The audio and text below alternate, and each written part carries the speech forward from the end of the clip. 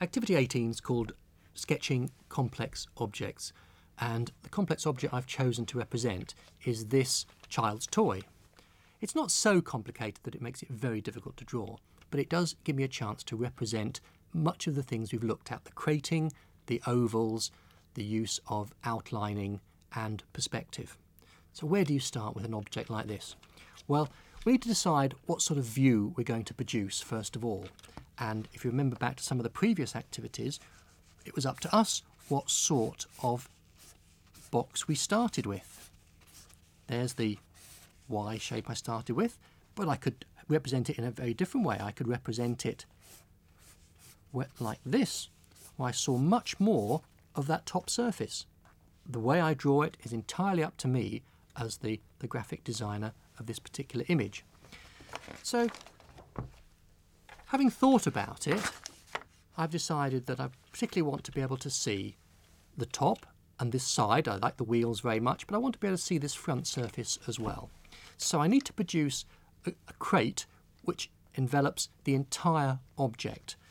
Now, it might be that I chose to spend some time measuring this object to get it exactly understood.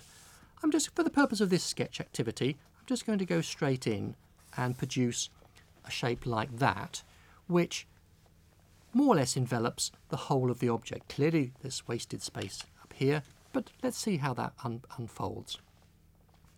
I know that the object has a thinner front than the back, so I need to begin to put in some of this shape over here. And I'm beginning to construct now the front nose of the tractor, and I'm using my crate guidelines to help me construct the basic shapes that appear in this tractor form.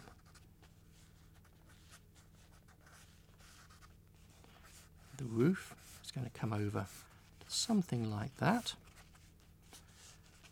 It's going to come about there. So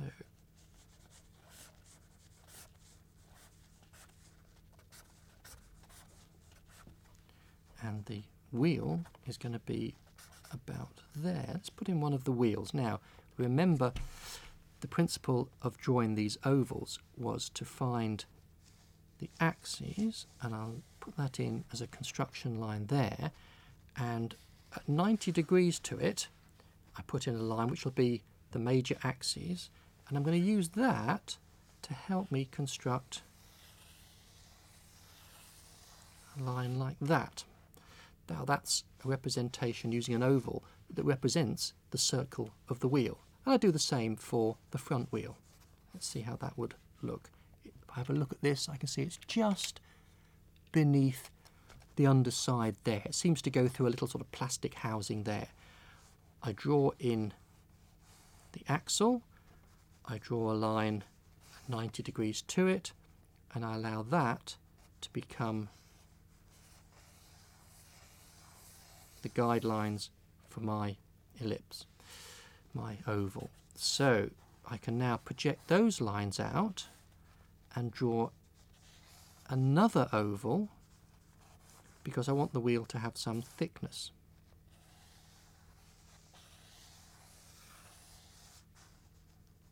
And the same for the front wheel. Join that up to there. Let's put some of those lines in so you can see what it is.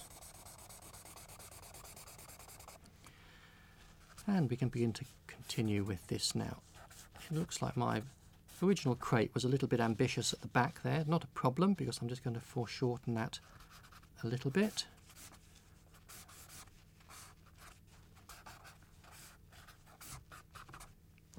And obviously I've got my funnel coming out of here.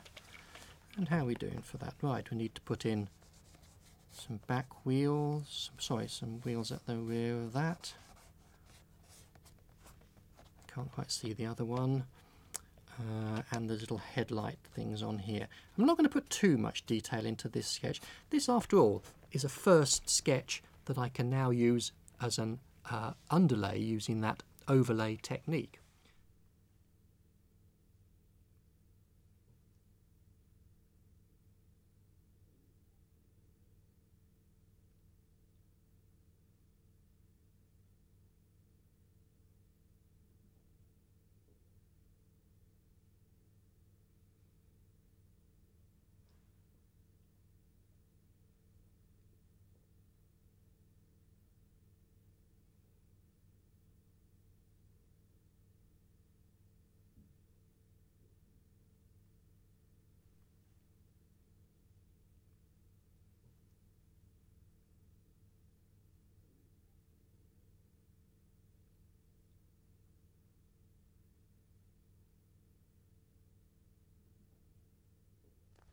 So now we've got a sketch of our child's toy, which is a plausible starting point, but it's used many of the techniques that we have developed in this modelling workbook.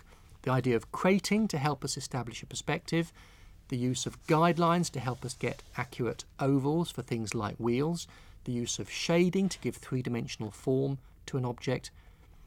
If you can end up with rough sketches like these, then they're going to be really valuable to you, not only in communicating your design ideas amongst other designers and showing them to other people, but the act of visualising them can improve your own creativity.